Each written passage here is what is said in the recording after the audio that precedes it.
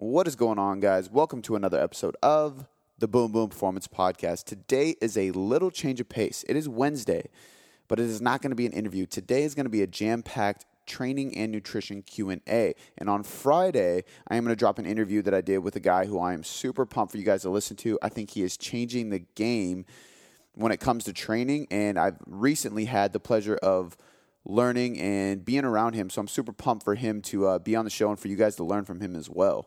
But before we get into today's Q&A, I got to announce the winner of the Fat Grips contest. So I did post for a contest last week. I said anybody who drops a 5-star rating and review is in the running for the free Fat Grips that we're going to ship out to you. So this one is from Casey Kayser, Kayser. So go ahead and email us at info@boomboomperformance.com. Let us know your email address and obviously, if you email us, we'll get your email address, but let us know your mailing address so we can ship you your Fat Grips.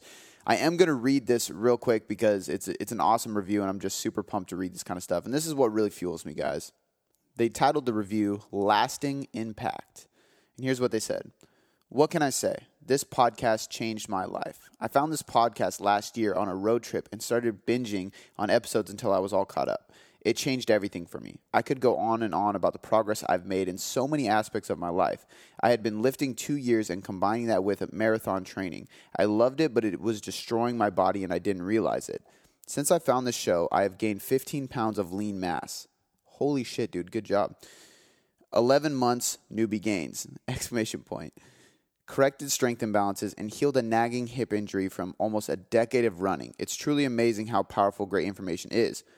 I had been spinning my wheels for years, and I didn't even realize it. I starved myself, ran marathons, did yoga, CrossFit, Orange Theory, and loved it all, but my physique never changed. I was the classic skinny fat, and I didn't even have enough self-awareness to realize it. Seeing real changes over the past year was amazing, and I am so grateful. Man, so when I read this and when I started reading all these other reviews, and there's hundreds now, it literally fired me up so much because it just shows that you can just put information out there, and the world is so big, and there's so many outlets for us to try to make change in the world now that it's so easy to help other individuals, and that's all this podcast is about. So, guys, if that review touched you in any way like it did me, and it fired you up in any way like it did me, please go leave us a 5-star rating review and tell us if this podcast has helped you in any way, shape, or form. I really love reading these. I literally go and check these all the time, and it means the world to me that you have enough self-awareness to reach out and to mention something and to just take action on listening to this so you can improve your life, which honestly makes me want to bring up another quick story. Shout out to Marty Marr. He's a guy who has been following the podcast, following my Instagram, following my blog, just reading a bunch of my stuff for a long time now. I mean, I would think it's safe to say at least over a year. But he purchased my books, my ebooks, which you can go find. There's links in the descriptions to all those. So he dialed in his nutrition, he's dialed in his training, he's dialed in his adherence and his consistency. And he sent me a before and after picture, which I am going to post up yesterday while you're listening to this, today while I'm recording this. But he sent me his before and after, and the dude is shredded. Like, his transformation is insane. And I think it was at least 2 or 3 months. I got to check the dates on it. But he basically was like, man, thank you for your help. Like, this is my transformation. And it's all based on reading your book, The Nutrition Hierarchy, and implementing all that you've helped me with in your content. That shit is so awesome. It just fired me up so much. And it just makes me more motivated to put out more and more and more content. So I had to share that because it's just amazing what you can do, guys, with the information that's provided to you. Now, obviously, when you hire a coach, everything's going to be more detailed, more individualized, and just even more helpful because you have that accountability, that support, and that individualized approach. But the truth is, it's never an excuse to not try. Marty Marr didn't have a coach. Marty did what he could. He took the resources that were right in front of him, a $19.99 ebook, and a ton of free information that I was putting out. He used it. He produced his own system based on all this information that I was spitting out, and he created something that worked for him, and he got insane results. And he has multiple kids and a wife and a busy job. So, there's no excuses, guys. You have so much at your fingertips. And if you don't have the willpower or the discipline or the consistency, that's okay too. I get it. I've been there. Hire a coach. But the point is our bodies are the vessels for our lives. Like, we should be doing everything we possibly can to make those better so our life is better. But now, before I go on a huge rant about why it's so important to fuel our body properly, I'm going to get on to the Q&A, guys. But I wanted to share that podcast review. I wanted to share Marty's transformation real quick.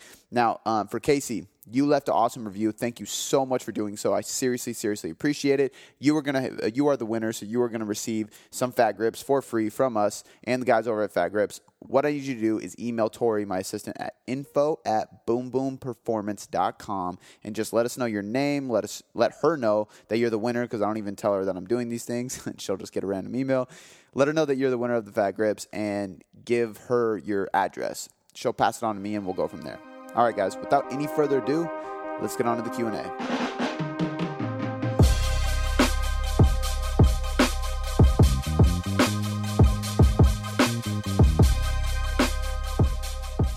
So our first question comes from Kimberly Glass. What are your feelings on a male client who is taking HGH and testosterone injections? This is literally asking me to go into a controversial topic.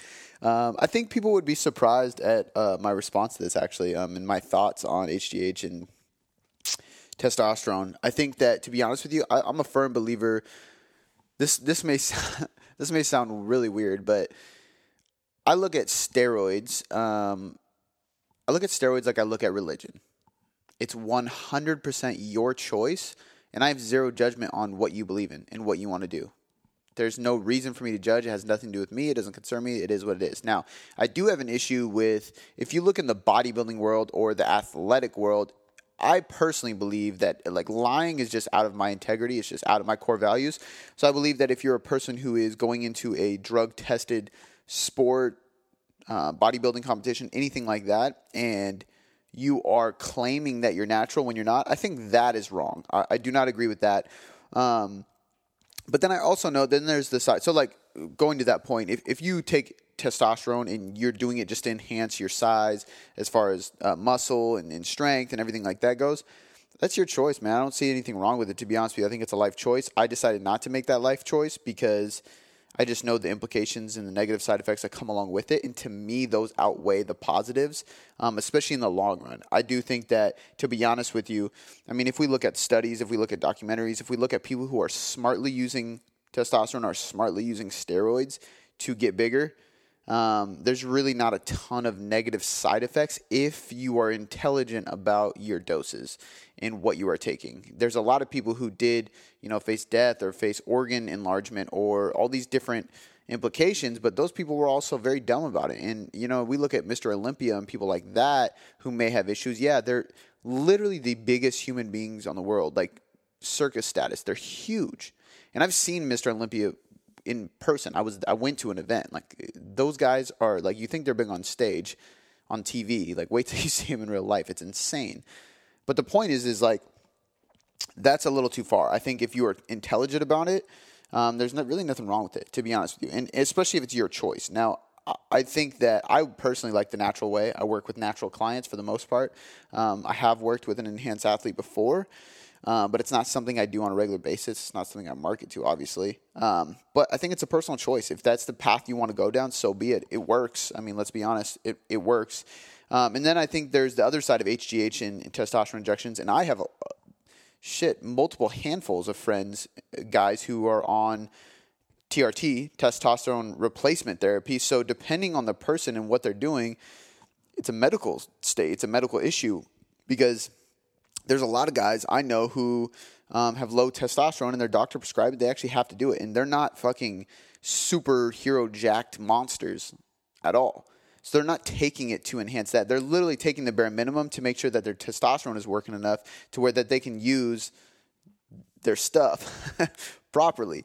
And for their mood to be better, their energy to be better, their sleep to be better. There's a lot of other things that testosterone, as a guy, testosterone is one of the highest or the most important male hormones. So there's a lot of things that our body needs testosterone for. So I have a lot of friends that are on TRT. Some of them are on it because there was no other route. I also know some people that are on it because they took some illegal steroids the wrong way in pro hormones and things like that when they were younger. And because of that, and then them coming off of those things, it did mess up with their hormone levels. And because of that, now they need testosterone replacement therapy to be normal. So this is where like the difference kind of comes into play. There's a lot of people in today's day and age that have very, very low testosterone. I mean, shit, I should have pulled this study up before I answered this question, but I want to say that the male testosterone rate has dropped at like 40+% since the 1960s or something crazy like that. Like it literally is just plummeting, and it gets lower and lower and lower every single year. And it's because of artificial foods, artificial lighting. God damn. You know what's funny is like sometimes I can pronounce damn near every word when I'm having a conversation with someone, but I swear to God, and I know other podcasters that are like this, as soon as you turn on that damn mic, your words are stumbling and you're saying some weird shit and you're enunciating things horribly. But what I was saying is, I mean, all the artificial stuff that is in technology, lighting, food, plastics, all these different things that we are exposed to in the air and in the foods we consume and the bottles of water that we drink and the machines that we use, these things are lowering testosterone, not to mention the stress that our lives are being under with work now, and the types of work, family stress, divorce rate is through the roof. Wonder why. There's so many different factors that come into play. And then there's a lot of people that are just doing the wrong things in the gym and with nutrition, period. Just eating shitty, not eating enough, eating too much and getting fat. Like you have to have a good balance between everything to increase testosterone. And it's actually pretty hard to increase testosterone through nutrition and training alone without anything else. It does take a long time. Like it's the most subtle changes that happen to your testosterone when you dial in everything. And I mean everything. You have to be dialed in training, sleep, recovery, nutrition, hydration, stress, environment, all these things. And then you can start moving the rock and moving the needle with testosterone. The hard part is not that many people are comfortable doing that, are willing to put in the work that it takes to do that. So a lot of people go the TRT route. And again, for some people, and I know some people personally that are like this, they don't have any other choice. Like they do eat healthy. They are in the fitness business. They are very healthy, but their body's just a little wrecked and they need a TRT. So my view on those things, now HGH is a completely different topic because HGH is a little bit different than TRT, obviously, and I'm not super well versed on steroid anything, any type of these drugs, but I do know that HGH, human growth hormone, is a little bit different than it's more of the like you're purposely taking that to shred fat and get bigger, period. Whereas TRT is a medical used thing, so it really, really depends. I think if your client, I've had a lot of clients over the years that have taken TRT because they had no other choice, and I am in no place to tell that client, hey, you should stop taking this, or hey, like make them feel like a bad person, which because their doctor is prescribing to them, they need it. So I think that the best way to go with them, I don't even know if you're asking for my advice, Kim, to be honest with you. You just said my feelings. That is all my feelings, as you guys blatantly just heard. But my advice, I guess, would be to just work with them where they're at. I don't think training and stuff is not going to be that much different for somebody who's on TRT. If they're on a lot of TRT and they're somewhat young, they're probably going to get faster results, which is great for you. It's not that big of a deal.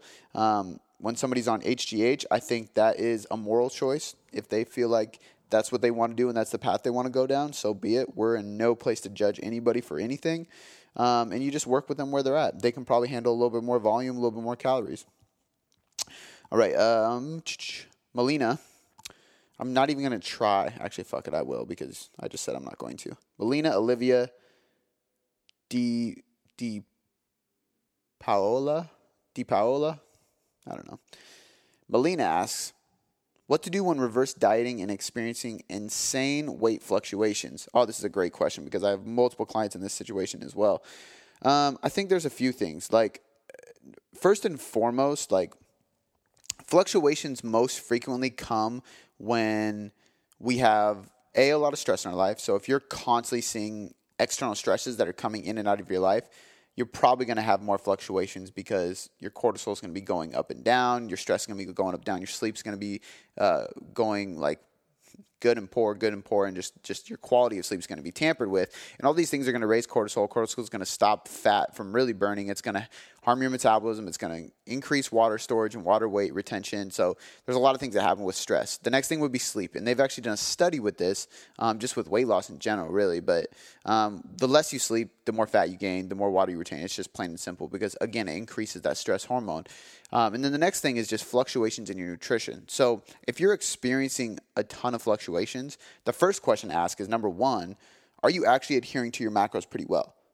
Because if you're not hitting your macros across the week and you're bumping calories up a few hundred, 400, 500, 600, and then down below your calories, 200, 300, and then you're up above and you're just not having that linear and steady progress and being consistent with it, I would say like really try to plan ahead. Like start implementing macro planning, which is something I recommend to all of my clients, by just literally going into your app the day before and just mapping out your food. So what are you going to eat the next day? Put it in your app. Do it now. Then you don't have to worry about it as the day goes. Doing that is going to set you up so your calories are being met every single day.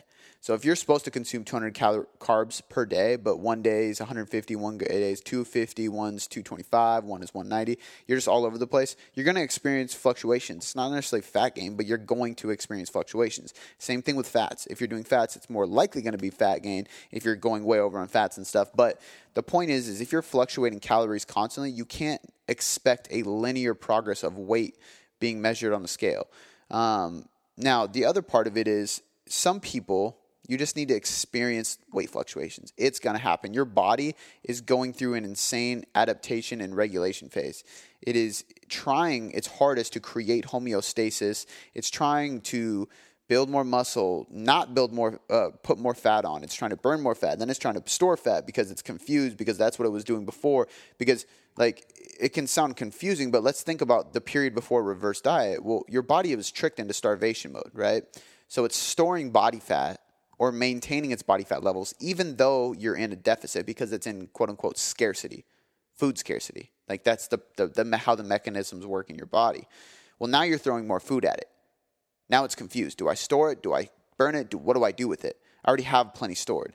Do I need to store more? Is that why I'm getting more food? Is this hibernation? Like we got to remember the primate style, like theory and thought process our bodies go through. So I think like for some fluctuations, now if you're fluctuating 5 to 10 pounds up and down constantly, it could be something completely different. I've had a client recently that went through some gut issues, and they fluctuated about 10 pounds, and it was insane. Then once we switched the diet and went for like a more FODMAP style plan to get rid of these foods that were bugging her, she dropped 10 pounds almost overnight and looked completely different. So that's a completely unrelated issue. So that could be an issue, though, if you're going up and down like that. But for the most part, if you're going on a reverse diet, you got to expect it, right? You're going to be up and down a couple pounds at least. Now, if you're going up, again, above 5, then you could say, okay, maybe I'm not being consistent. Maybe there's too much stress. Maybe I'm training too much, not recovering enough. So my body, again, is going into max stress mode, because that's a big thing, too, is a lot of people go into reverse diets and they think, oh, more calories, I can train more. And in some cases, we can increase training, but it's very, very rare. And the cases that's in is when you are not training barely at all when we go into the reverse. Like if I have somebody that was training maybe once or twice a week and we need to go into reverse, yeah, I'll bump the training up. But for most people who need to go into reverse, they're already doing cardio, training 6 days a week. They're barely sleeping. So you got to think about just recovering more. I think that would be, like, before I just go on a million different tangents with this question, like, when you're reverse dieting and you're experiencing insane weight fluctuations, check your stress, check your sleep, check the fluctuations of your nutrition, because if your calories are constantly going up and down, you got to expect fluctuations. And then just check your mindset behind it all. Like, ask your coach, is this normal? Am I going through a process that is normal? I'm hitting my macros on the dot. I'm doing this reverse diet, and my weight is going up and down, up and down, up and down. Is this a normal fluctuation? Chances are, it probably is, because if we look at what is supposed to happen in a reverse diet is we bump calories up, our weight probably jumps up. We wait 1 to 2 weeks, our weight comes back down. We bump calories up again, our weight jumps back up. We wait a week or two, weight comes back down, and then we do it again. So it's like this up and down effect over the long haul, trying to maintain that weight. So if you gain weight or if you maintain weight, there's always going to be fluctuations in a reverse diet. Charlie Goad, Thoughts on the Vertical Diet by Stan Efferding. You essentially meet your horizontal micronutrient needs with a small list of easily digestible foods and make up the rest of your diet with steak and white rice, easily digestible, to go vertical and meet your macros however you see it fit. So basically, if we look at the science, I think this is great. The one thing I will say is like steak and white rice is super easily digestible. I even know people with serious gut issues that can easily handle white rice. It's simple. It's a great carbohydrate source to fill muscle glycogen stores. So if you're going for pure pump and performance, I think white rice is honestly probably one of the best carbs to consume when we're talking about physique-wise and performance. Now, steak is debatable. Steak is, I do great with steak. I eat steak multiple times a week at least. And my body digests it really well. I think the protein source is one of the best. I think that the high creatine is great. There's a lot of vitamins and minerals in steak compared to any other lean meat like chicken. But the thing that I would say should be different in this diet is like if somebody's body doesn't digest steak right, I would be okay with them going with chicken or turkey or something leaner like fish. Now, besides that, I think the vertical diet is, honestly, if we look at science and what makes sense, it's perfect. You're getting a little bit of, like, everything he is about is like, okay, are we getting our protein needs from the highest quality protein sources? Yes, mainly eggs and steak is for him. Boom, check. Are we, and he's a dude, he's big, so this works best for guys in my opinion, because it's a high volume diet. Are we getting high cholesterol based foods? Yes, steak, eggs, boom. Why is that good? That's good because that's going to help increase natural testosterone levels in men. And this has been documented over and over and over again. It's not going to be at a risk for a high cholesterol anything, which is kind of like a made up symptom and cause. Like, I'm not even going to go into that, but I wouldn't worry about that. It's a high cholesterol diet. Boom, great. High vitamin turnover. The highest vitamin protein sources you could possibly get are probably going to be steak and eggs. Boom, check. The easiest digestible carbohydrate source to make sure that we are storing those carbs as muscle fuel, muscle glycogen to build tissue and to perform better and nothing else, not store as fat. And anything we do not store as glycogen, we're going to easily pass through the gut. Check. White rice. That's boom. That's perfect. Now, what else can we fill our calories with? Easily digestible, high micronutrient dense foods. I love it. I think it's so smart because now we're putting in foods that have a really big bang for their buck. We don't have to eat a lot of them. They don't have an overly amount of like volume or density or fiber that's going to leave us bloated, leave us gassy. It's a very, very low gas diet. I love that. I think it's very smart. I mean, his whole thing is like, how can we make digestion easy, processing food easy, and turnover of these nutrients to build muscle higher. And I've heard him talk about this multiple times, and I can see why it makes sense like this. His claim is that calories are not all equal, which I agree with. And his claim is that you can actually eat higher amounts of calories while staying lean on this type of diet. So let's say I'm on a 2,000 calorie diet. I would be able to stay leaner, or like if I did the if it fits your macros approach and I was just fitting whatever I wanted into my diet, and let's say 2,000 is my maintenance. Well, if I followed this, my maintenance would probably be more like 2,200, 2,300, just a little bit higher. I can handle more food while staying as lean as I am on this type of diet because it's easily absorbable and easily digestible foods. So I'm a big fan of that, and the science it proves it. It makes sense, and you're not overfilling your diet with a ton of different foods, which I think food variety is a tricky thing because there's a lot of people who say you need a lot of variety, which I have said many times in the past because it's going to help create a diverse gut microbiome and different gut bacterias and enzymes and all these things. But to a certain extent, I believe in sticking with the same food groups for a good amount of time. And I think what you could do with this is every couple weeks you switch a couple of the foods. So you're still getting a little bit of gut diversity, but not an overwhelming amount to where your gut actually can't stop, think, adjust, and prioritize things. And especially when it comes to like fat loss and sticking to a consistent meal plan, it's so much easier to just know what the hell you're doing for every meal every day. If you have a plan like this, you're set, you're good. So I'm a big fan of it. And I think I know you, Charlie, I think that this would actually be a good approach for somebody like you who's already fairly lean but would want to get lean a little bit leaner and maybe build some muscle. I think it's great. I have a few clients that come up to mind that I'm like, this would be perfect for you. You know, you want easy gut flow and you want to build more muscle, perform better, and you want to keep things simple so you just have a plan, like this is the go-to. So I'm a big fan of the vertical diet. I think the key with this is just to know, like, so for me, what I would do if I followed this plan is I would probably be 100% vertical Monday through Friday, because for me, I just function better. And it was funny. I was literally just eating lunch today, and Shannon just shook her head, and I looked at her. I was like, what? And she goes, I don't understand how you eat the same thing every single day. And that's why this diet would work great for me. I would wake up, I would have the same breakfast every day, I would have the same pre-workout lunch every day. He does allow post-workout shakes. He's a big fan of those, so I would have my normal cyclic dextrin post-workout shake with some protein in it, or BCAAs, creatine, citrulline malate, all my shit in there. Then I'd wait a little bit, and then I'd have my steak, rice, and veggie dinner, and I'm good. And I do that every single day, and I could keep doing that. But when it comes to the weekend, we like to switch things up, go out to eat. So for me, the vertical diet would be a Monday through Friday thing.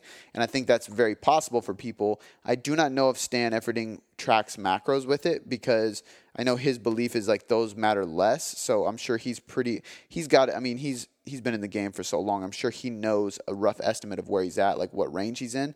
But I think that if you go into this, I think that you should make sure that you know your calorie intake. So on the days you cannot be 100% on the vertical diet, you should be able to stray away from it a little bit, do your own thing, fit foods in with the flexible dieting approach. And that's what's going to make it a little bit more consistent and long term. Jessica Evans asked, working around lower back injuries. Nothing more than a strain in my case, but it's been a couple of months. I did get it checked because I was concerned. And I am still having problems with squatting and hip hinging. Obviously, I have eliminated them and am working on a lot of anti-rotation and reverse hypers as rehab. But is there something else you suggest? A, for rehab, or B, still getting a solid lower body pump? I've mainly stuck to lunge variations lately. Yeah, so first and foremost, like when anybody has a lower back injury, my first go-to thing is going to be assault bike and sled work, because they both put a lot of resistance in your legs. Like you can do 20 seconds on the assault bike. 10 seconds is going to be all out. The second 10 seconds is going to be dwindling away because you really can't push it that hard for that long. You're going to get an insane leg pump. And they've actually done studies with that. I actually believe they did a study on Ben Pakulski in his bodybuilding prep, where he hurt. What did he injure? I don't know if it was his back or what, but for some reason he couldn't do squats, couldn't do deadlifts, he couldn't do leg workouts, like seriously. So he did the assault bike for all of his cardio, and he maintained 100% of his mass while going through a diet on his legs, which we already know you're going to lose some muscle mass when you go on a serious cut. So that shows that you're going to build some muscle through it because there's resistance, especially if you're not in a huge deficit. Then with sled work, it's the exact same thing. It's constant contraction movements, concentric movements. There's no eccentric. So the lowering phase is way easier on your body. You can recover a lot from it. You can do a ton of volume on it. It still builds muscle, and there's zero compression on your spine while you're doing that movement. Unlike a squat. If you're doing a squat, there's a bar on your back. There's obviously compression. On a deadlift, there's a lot of force on your lower back going through that flexion. So there could be some issues there. With a sled, there's zero. Sled push, sled pull, assault bike, love them. So my first thing would be like, on your leg days, start and finish your workouts with that. Get some blood flow in there in your legs at the beginning of your workout, and then get some at the end to burn out with those. I would agree. If anybody has lower back issues, I'm always going a ton of unilateral work. There's no reason why we can't build just as much neurological strength and hypertrophy through the muscle doing unilateral stuff. There really isn't. And it's way easier on your back because, again, if I have a 200-pound bar on my back, that's 100 pounds per leg, while there's still 200 pounds on my spine.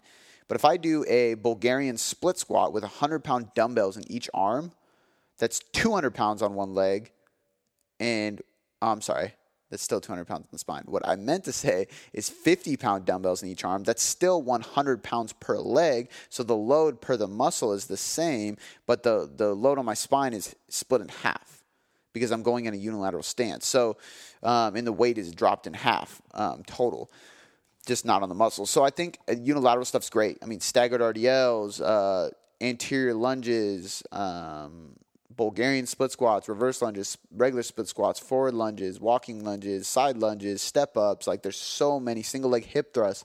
There's so many. So I would do a ton of those and just crank up the volume on that. Even if your back starts feeling better, give it some time and just build up your strength in there. And then last but not least, I mean, the obvious things. You have to, working around it is smart so you can keep working towards your goals, and I believe in that. And that's why we are doing unilateral work. And that's why I'll even implement some machines in there. I'll do a lot of sled work on all these things. That's great. We're going to work on the muscle, and we're going to give the back a recovery period. But that's a Band-Aid. What caused the injury in the first place? That's really what you have to ask yourself. Because if we go back and we know that the reason you got hurt in the first place was because you're lacking hip mobility, you're lacking thoracic mobility, you're lacking ankle mobility, you have weak lats, so you can't support the deadlift, you have a weak core, so you can't support your torso, your frame while you're doing these movements. We got to figure these things out. So I would say that the last step of it is just addressing what it is and working on that. If you're lacking the mobility, work on the mobility in the place you need to work on it. If you're lacking core strength and stability, start implementing dead bugs and plank holds and weighted hollow holds and hanging hollow holds and just crawls and all these different, using your core in so many different planes of motion. That's going to be the smartest thing you could possibly do. And that just goes back to, again, addressing the issue that actually caused the lower back injury in the first place. Because even if you strengthen all your muscles, you continue losing fat, and you're working towards your goal because you're working around the injury is going to come back as soon as you start doing these big motor movements, these big compound lifts, because there's a weak link somewhere. Something is going on that caused it in the first place, and it will cause it again. Courtney Sturgeon, what advice do you have for individuals chasing the old them, in quotes? The 20-year-old who had no kids, worked out all the time, and could eat good, but no great. Okay, that doesn't make sense. I'm sorry. The 20-year-old who had no kids, worked out all the time, and could eat good, but not great, and still see results. I had to change that a little bit. Advice or mindset tips to people who now have kids, careers, and need to find their best selves at the new point in their lives. Looking forward to reinvent someone new and not be upset that they can't get back to the old self. That was the most difficult question I have ever read. And I do not know why. It's been a long week, guys. I have done interviews. I have done a lot of podcasts. I've done a lot of coaching calls. I just got off a coaching call. Done a lot of content. Baby's been having a rough week. That's my excuses. Take it or leave it. So basically, what advice do I have for anybody chasing the old them? Somebody who was 20 and had kids and could pretty much eat whatever and stay lean, but now it's a completely different ballgame because they're living a new life. How do we help these people reinvent themselves to become someone new and not be upset that they can't get back to the quote-unquote old self? I mean, I do think everybody has to set new standards as time goes on, right? Like, I'll use myself as an example just because it's the easiest way to call somebody out on, and I can't work out the way I used to, and I'm only 25, and it's because my lifestyle has changed, and I have to accept that. And it took me a while because I would go in the gym and train for 2 hours and think like, man, I can do this. I used to do this all the time. I mean, shit, me and the guys at Vigor, we used to train. We'd start at like 9 and finish at like 11 p.m. I'd get home and eat dinner at midnight, fall asleep. Like, that was a normal thing when I first started training really hardcore, but now that's not the case. Even like a year ago, I would say, 2 years ago, I was training an hour and a half a day. I could hit my cardio in. I could train 7 days a week, no issue. Now I have to be super strategic. I don't train any longer than an hour. I only lift 4 days a week. I have one day where I do like accessory work, which is basically just arms and some abs, like some very light stuff, but I just like being in the gym, but it's quick, 30 minutes. I have a couple days of cardio, and it usually ends up being really low intensity because it's more of an active recovery day. And those are my days. I still train almost every day of the week, but it looks completely different because I have a baby now. I have a responsibility that I never had before. I have business responsibilities I've never had before. I have more clients now than I've ever had. I have a bigger business than I've ever had. I have a responsibility to put out more content than I've ever had. I'm hiring employees right now. Like, these are things that take up my time. They take up my thoughts. They take up my energy. They create stress, good and bad. So these things have to become a priority, and I had to realize, like, I cannot train balls to the wall 6 days a week, 2 hours in the gym. Because once upon a time, I would lift full body for like 2 hours, no shit. Then the next day I would do it again. Then the next day I would do like a high intensity cardio session, like all out stair sprints like for an hour. Then the next day I'd go back to lifting, and it was just like nothing. I recovered like an animal, and it was because I had low stress. I had less responsibility, so I could sleep longer each night. I was eating a ton of food. I had super high testosterone levels. Like everything was working in my favor, and it only lasts so long. And this is like, I mean, I started training like that when I was 19 with Luca. So 19, 20, 21, it was like that. 22, it started slowing down as I got busier. 23, a little bit more. And then 24 was like no more. And it was really hard for me to really check myself and realize that shit is just not the same as it once was. And I have to accept that. But now I did. So I think the best thing is just to have a real conversation with them and then educate the individual on, and I guess it depends which realm. So in this situation, I had to educate myself. I'm like, okay, let me learn how to do this with the bare minimum. And I started working with a lot of people who were in the same situation as me as well as I got older. And I realized that you do not have to go balls to the wall in order to get great results. In fact, that only lasts so long. And now I work with a lot of people who did that just like I did, but now they're burning out and they're stuck at a plateau because you can only do that much for that long. And there's certain times where you can do that, right? If I knew my stress was going to be down, I was taking time out of work or whatever for 4 weeks, let's say, I could ramp my training through the roof and I would be totally fine to get better results. I could overtrain and get better results. But after that 4-week period, when my stress returns, I'd have to bring my calories down, whatever it may be, I would have to lower that volume again. So there's certain periods of time. So if anybody is in that situation, as in they're not their old self anymore, they can't do what they used to do, I think just educating the individual on dude, you're not you, that you're not the old you. Like, you got to just accept it. And then B, educate them on you don't need to do all that shit to get to the results you want to get to. Now, the other case is this person that may not look like they used to, right? There's certain people that you're never going to look like that old you. I know people who went on stage or did photo shoots and got so lean at one point, and they're just chasing that, but their lifestyle has changed. And we just have to educate them and help them realize what's going on and that it's okay, right? Like, you're not the old you. You can't get that lean and sustain that leanness 24/7 because you're not your 20-year-old self who had super high hormones and zero responsibilities, but also you've already done it before. Guys, every time we go through a cut, every time we lose weight, it's going to get harder the next time. That's why I'm all about sustainable results. I would rather my client take the very, very slow approach. And I love when I get clients that I'm like, hey, this is going to take 6+ months, but I'd like you to stay a year because it's going to take a while. And they're like, I'm all in. Because that person, I can go, okay, we're going to get you there in 6 months instead of 3. But because of that, it's going to be way easier and you're going to sustain that for longer. And then next year, you don't have to worry about getting cut again like you were last year. We wait, we go slow, we're patient, we do it the right way, and it's sustainable. And we just have to educate the clients on that, because if we don't, they assume that they can do these bulk cut, and it just gets harder and harder. And it's just not a lifestyle to live. If you're not a competitive bodybuilder, there's no reason to be bulking and cutting. And sometimes the more you do that in a negative way, in a harmful way, the more stubborn that body fat gets, and the harder that stubborn body fat is to get off of your body. So next time you go to get cut again like you used to be when you're 20, it becomes way fucking harder because that body fat is so much more stubborn.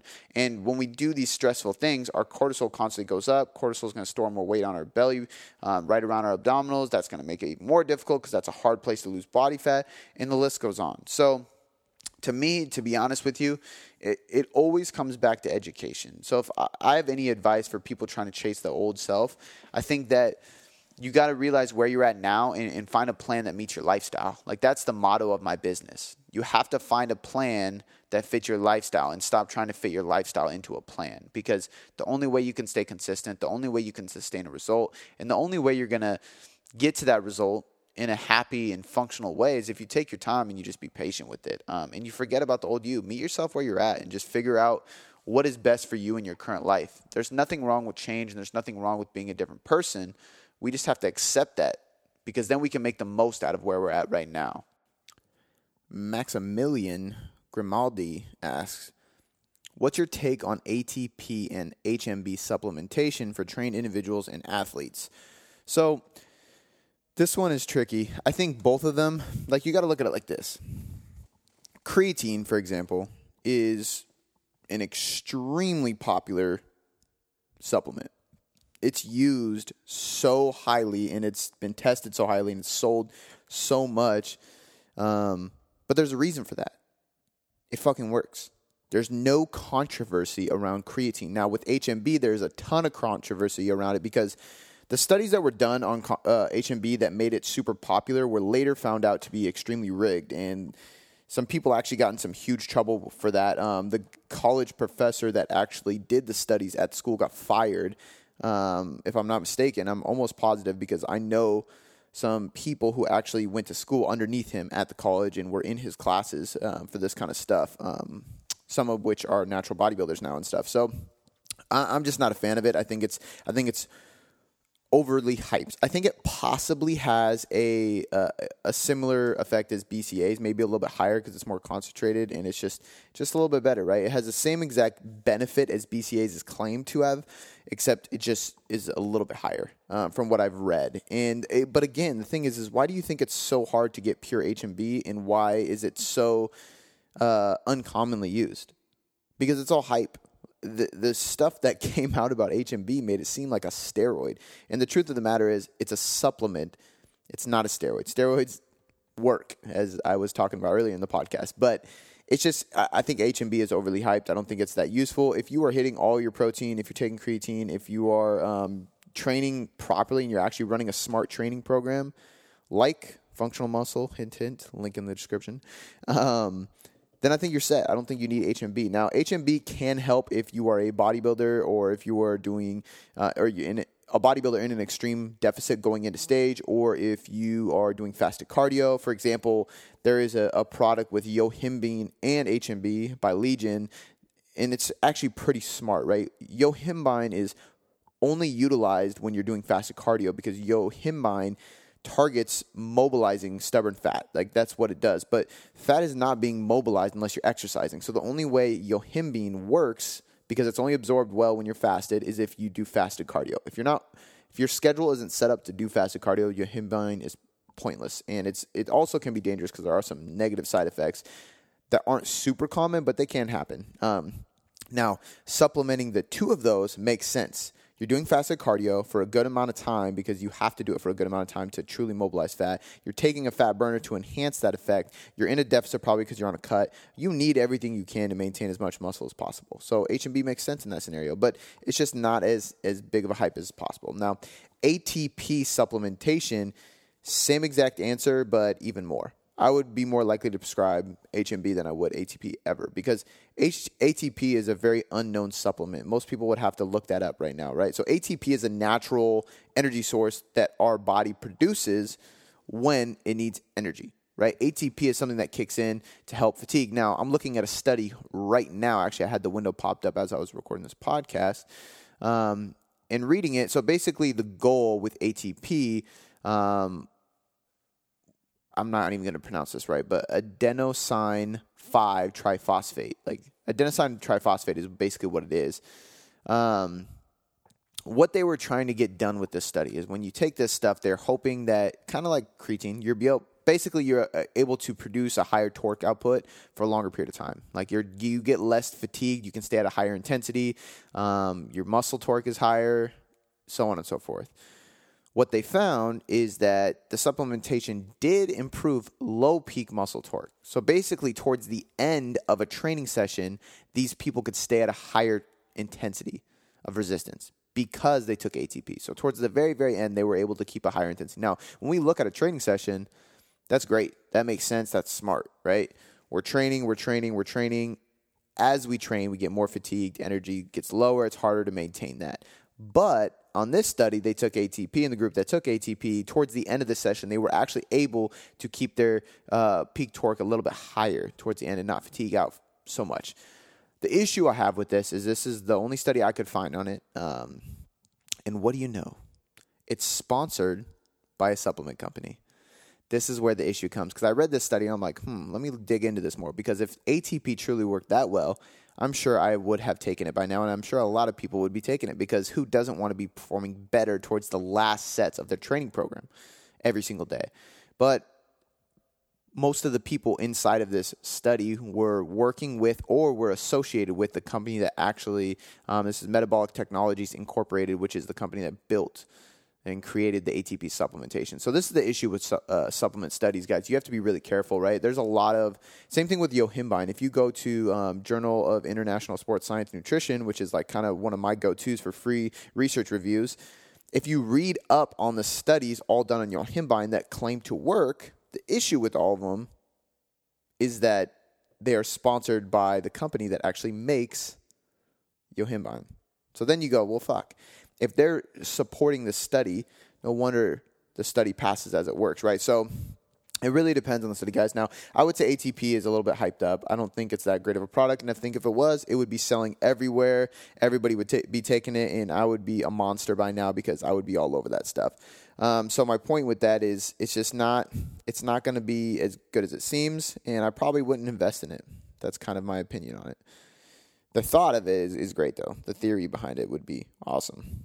All right, Lauren McKenzie. It's a long one, guys, so bear with me. So I've now typed this 3 times, laughing emoji. Okay, so she obviously really wanted to ask this question, so kudos to you. So I think it's great there are so many people wanting to help other people with fitness and nutrition. But do you ever get overwhelmed with how many coaches there are actually out there in having successful business or even just getting clients in the beginning? What are some of the ways to get past this or get clients? I know you shouldn't have quote-unquote tactics to get clients, but at some point I need clients to live out my passion and help them. Just need some advice on how to get things started. Right now I am taking on people for free just so I can do something. So first and foremost, I mean, I wouldn't take anybody on for free, ever. Even like I took people on for free when I first started, so I guess that's a lie. But the people I took on for free were friends that I knew 100% would support my desire to help them. And what I mean by that is they would be consistent. 9 times out of 10, you get anybody trained with you for free, they are not going to be held accountable, so they are not going to adhere to the plan. Even if you charge them $1 a month, and I know that sounds like nothing, so what's the point? But the point is they've done studies that show people who pay get better results. So these individuals would pay $1 and they would stick to the plan better than the people that went for free. And they got better results at the end of the study. I can't remember. They weren't training. They were doing something else. But the point is when you put $1 down, you got skin in the game. So I think that's number one. That's important. The next thing is going to be, I think you should put skin in the game. You should go hire a business coach or a mentor or somebody or join a group that you have to pay monthly for to be a part of, because that is going to hold you accountable to make shit happen to earn that money back. I just 100% believe that. And then on top of that, having a mentor, somebody that can help guide you and steer you around those experiences and failures is always going to pay off. And this is why coaching for fitness and nutrition is so helpful too. Because, for example, I've been there. I've been overweight. I've got shredded, and then I gained weight again, and I had to re-get shredded. Like I've been through every journey you can possibly imagine when it comes to helping achieve the result I want to achieve with my body. So when clients hire me, they know that. I'm able to relate to where they're at, and that's the same thing with business coaching. I think that's huge, and it's accountability. Now, there are quote-unquote tactics, I guess you could put to play when it comes to hiring or getting leads in clients. But to be honest with you, it's so individual. The mentor clients I work with, a lot of times I give them completely different things to get leads because they are different people with a different message, a different mission, a different goal, a different business, different coaching style. They have different followers. They have different audiences. Like all those things come into play with how you're going to target your audience. So the best thing I can give you for advice that has worked for me is completely unbusiness related. Just show your passion. Like, I believe that I'm able to sustain my business with more clients because I just give, right? I don't get paid anything for this podcast. In fact, I got some cool things coming up in the future that have to do with this podcast never making money from this podcast and no commercials ever and stuff like that. But you guys will hear about that soon when I'm done with the project. But the point is I just give. I don't care about what's on the back end. I just know on the front end, I'm going to give this podcast. Somebody's going to listen to it. Somebody's going to get better results, and it's going to help somebody just improve their life. Every Instagram post, I just want to help people. Can I help one person with this Instagram post get through whatever they're struggling with? The email newsletter I sent out this morning, I got like 5 emails back. Not any of them are my clients. Not any of them are going to become my clients. But all of them told me that this email helped them, it touched them, it spoke to them, they're going to do better now because of it. That's all that matters. And when you can treat things that way, I think you solve the problem. It really just comes down to that. That and just being authentic. Like, be your real self, because that's what people relate to. And people don't buy the science. People buy the coach. They buy the brand. They buy what they relate to, the person they look up to. So I think if you can just be that person for them, and you can just be real, you can be authentic, and you can give as much as possible while showing your passion, it's all done for you. So I think it's because, to be honest with you, like, there's so many people in this industry, and it's never once scared me. It's never once made me worry. It's never made me even question, should I be a coach, because there's so many people out there, because I have something different, because I am different, and I am authentic, and I'm real, and I'm going to help people that relate to my message, because I relate to so many people's message, because I've been in those shoes. So if you can look through those lenses, I think things would change for you, because, Lauren, you are different than me. You are different than Steve. You are different than Susie. You are different than Robert. You're different than all these coaches out there and all those generic names. But the point is you're a different individual. And just like our clients who we treat as different individuals, you are going to speak to different individuals. Like, that's what I think is funny about a lot of people. They don't understand that we all have our own message, but we're all the same. Like, we are all the same. We all have the same issues. We all have the same problems. We all have the same struggles. It's just in different areas. Right? We all don't like where we're at, and we want to see more. That's all that matters. So I think it's hard for me to talk on this podcast about it, because when it comes to helping people with their business, I get really in depth on exactly what they are doing. And then for other people, it's just like, yo, just be real and just put your heart out there in every single thing that you post, and just put out as much content and as much information as you possibly can, with the sole purpose of giving more and helping more people without any expectations on return. That's all it's about. And if you really care about this stuff, then that's a no-brainer, right? Like, I've always done this. I got into this because I just wanted to help people, not because I want to be a millionaire or some shit. So that's really what it comes down to. And to be honest with you, I think that applies to everybody listening to this, whether you're a trainer or not, because I think everybody will just be happier. Like, you will be a happier person if you just give more, period. Alicia Collins asks, supplements/products that you think are definitely beneficial and should be a part of everyone's daily regimen.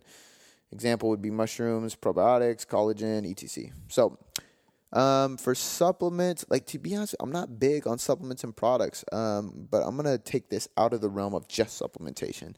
So let me just go through my pantry. Something I take every single day that I think a lot of people can benefit from is apple cider vinegar. I know it's gross. I know it's a hard, strong flavor to handle, but, you know, pour a tablespoon in a glass of water, squeeze some lemon in there or something, and chug it down. I think apple cider vinegar, a shot a day, keeps the doctor away. But in general, I think it's super, super beneficial. I'm huge on that. Fish oil, I think everybody needs fish oil. I think that fish oil is one of the most beneficial supplements you could possibly take for insulin sensitivity, blood, skin, fat loss, joint inflammation. So many different things apply with fish oil. I think it's huge. I think a greens product everybody should be taking, because greens is so important. I mean, digestive enzymes, probiotics, vitamins, minerals, so many nutrients from so many different vegetables that some of us aren't getting at all, and a lot of us aren't getting enough of. So I think that's huge, especially for people who aren't getting enough. But I mean, that's a supplement I don't go a day without. Vitamin D, I think everybody should be taking vitamin D, damn near everybody, because unless you live outside, like, you're probably deficient in vitamin D, and that's such a big precursor for a healthy hormonal system. So I think that's huge. I think I don't take right now bone broth, but I think bone broth is something a lot of people can benefit from. I would recommend bone broth over collagen, even though it's very, very similar. I just think, you know, a lot of collagen has a lot of protein and calories in it. Bone broth doesn't. So I think bone broth is really, really good. I take magnesium. I think everybody should take magnesium, the right kind of magnesium too, because magnesium is another one of those, like vitamin D, that people are super deficient in on a regular basis. And sometimes just whole foods, you don't get enough of it. So I think that's a big one to take, because it's so beneficial for hormonal recovery, muscle tissue recovery, nervous system recovery, proper sleep, just everything. I think that's huge. So magnesium. I take zinc because zinc is a somewhat common one. And if anybody is deficient in zinc, it's a very high likelihood that they will be low in testosterone levels.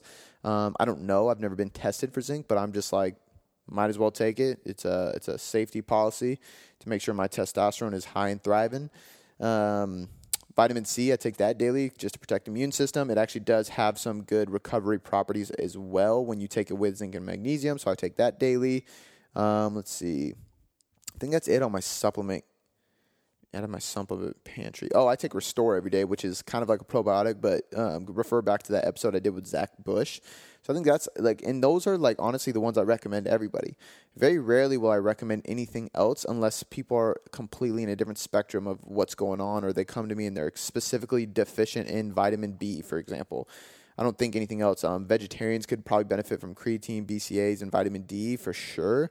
And algae oil because they need some kind of omega-3, and that's a replacement for fish oil. But again, these are the ones I recommend to everybody. Now, what I would suggest as far as products that everybody should have that are beneficial, number one that comes to mind is some organic coffee, right? We all need some good coffee to start the day, and I don't like that's like just part of my ritual. If I don't have good coffee, I'm a cranky bastard. So I'm big on that, and I believe in organic coffee because coffee is the most highly sprayed crop in the entire world as far as pesticides and chemicals and shit go. So I'm huge on that. I believe in having a really nice Nalgene water bottle, free of BPA and all that stuff, and it just reminds you to drink plenty of water. So I'm big on that. I have that right next to me right now. What else? Oh, product. This is the best one. Apple AirPods. I love my headphones, my Apple AirPods. I know it has nothing to do with this, but that's a product I could not live without. I love it. Music, podcasts, phone calls. Like, honestly, while I'm working, from like 5:30 a.m. to 5 p.m., it's like they almost don't come out of my ears. The battery lasts super long, too. It's pretty nice. A journal, a nice journal, a blank one, like a nice leather-bound journal. I think everybody should have that and just have a chance to free write every day and just journal their thoughts.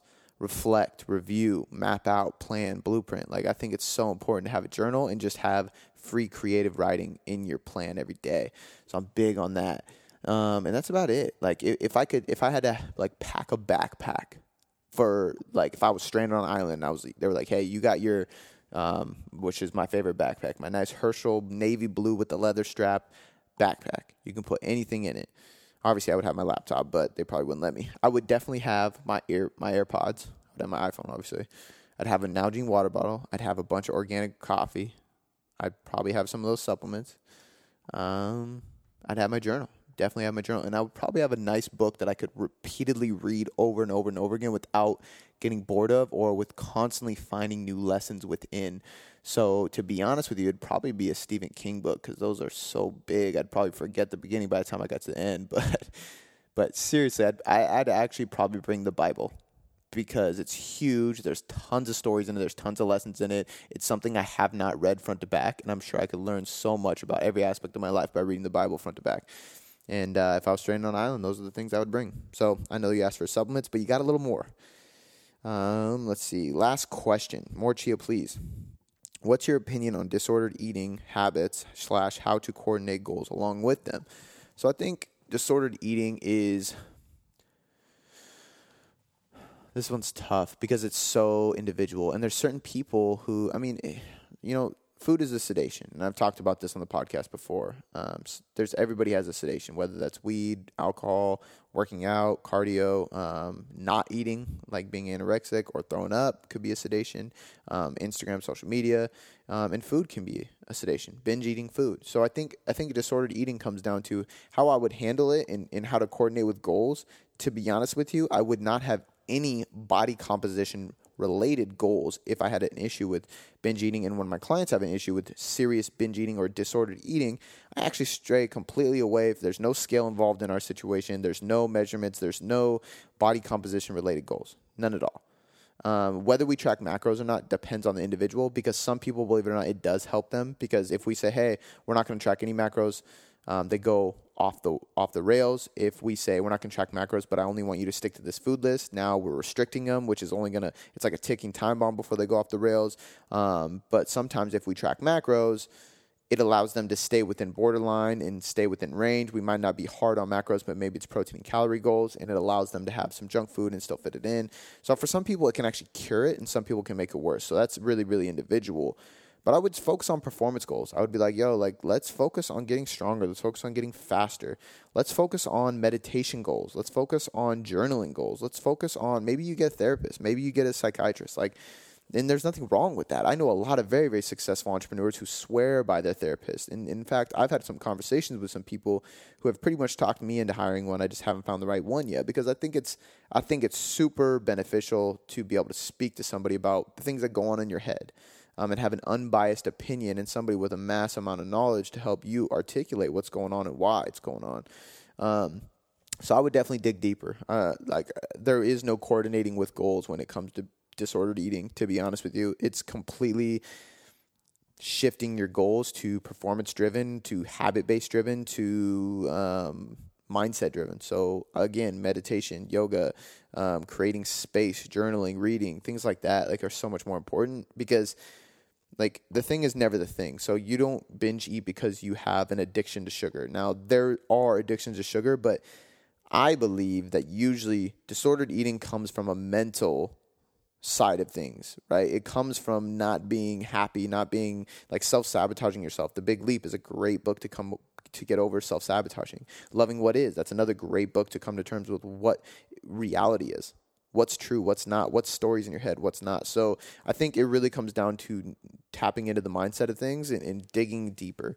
I can't speak too much on this, to be honest with you, because I haven't had disordered eating personally. I would say I binge eat a little bit when I was overweight and when I first got into training, because I would have my Saturday cheat days and I would just stuff myself so much. And then Sunday I was like, screw it, it's already over. I'll start back up on Monday. And I would do that over and over and over again. So I did have some binge episodes for sure. But once I started meditating, once I started digging deeper into my past, once I started like admitting things that I didn't like about my past or of who I once was, or like what people, like some of the names some of my friends call me for being chubby.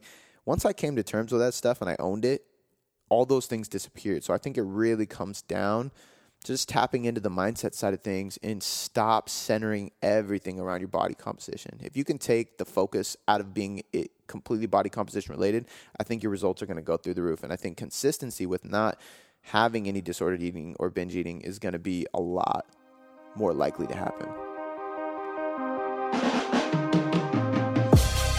All right, guys, that is a wrap. I hope you enjoyed the show today. A couple quick announcements before I let you go. First and foremost, I just want to encourage you to check out the products I have in the description. First one is the Nutrition Hierarchy. This is a very cheap guide to literally mastering your diet. That's why it's called the All-Inclusive Guide to Mastering Your Diet. It's going to teach you exactly what and how to manage your calories, your macros, your meal timing, your supplements, your micronutrients, literally everything you need to know about dieting and nutrition and how to change your body composition through nutrition is included in this book. Not just to get your results, but to actually teach you how to get those results along the way. The next thing is going to be Functional Muscle, which is my first and right now my biggest product out there. This is the program that is based on years and years and years of functional training with tons of clients. So whether your goal is strength, fat loss, or muscle gain, you should be strength training towards these goals while prioritizing functional movement patterns to make sure that you are avoiding any injuries along the way. That's exactly what this program does, and it's great because it guides you through the process, it changes throughout the process, and it gives you demonstrations and explanations about everything you're doing so you never get confused and you always have a solution. You also get access into the Boom Boom Performance Podcast Forum, and that is the only way into the forum, and that's where you can ask me literally anything about anything, and I will help guide you through the process. Last thing I want to mention, guys, is if you could leave me a 5-star rating and review, that would be fantastic because it literally is one of the biggest and best ways for me to grow in the iTunes charts. Oh yeah, and real quick, if you're not subscribed, hit the damn subscribe button because I constantly bust out content for you guys and I spend a lot of time and effort making sure that you guys can get better results for free by simply listening to this podcast. All right, guys, I'll catch you next time.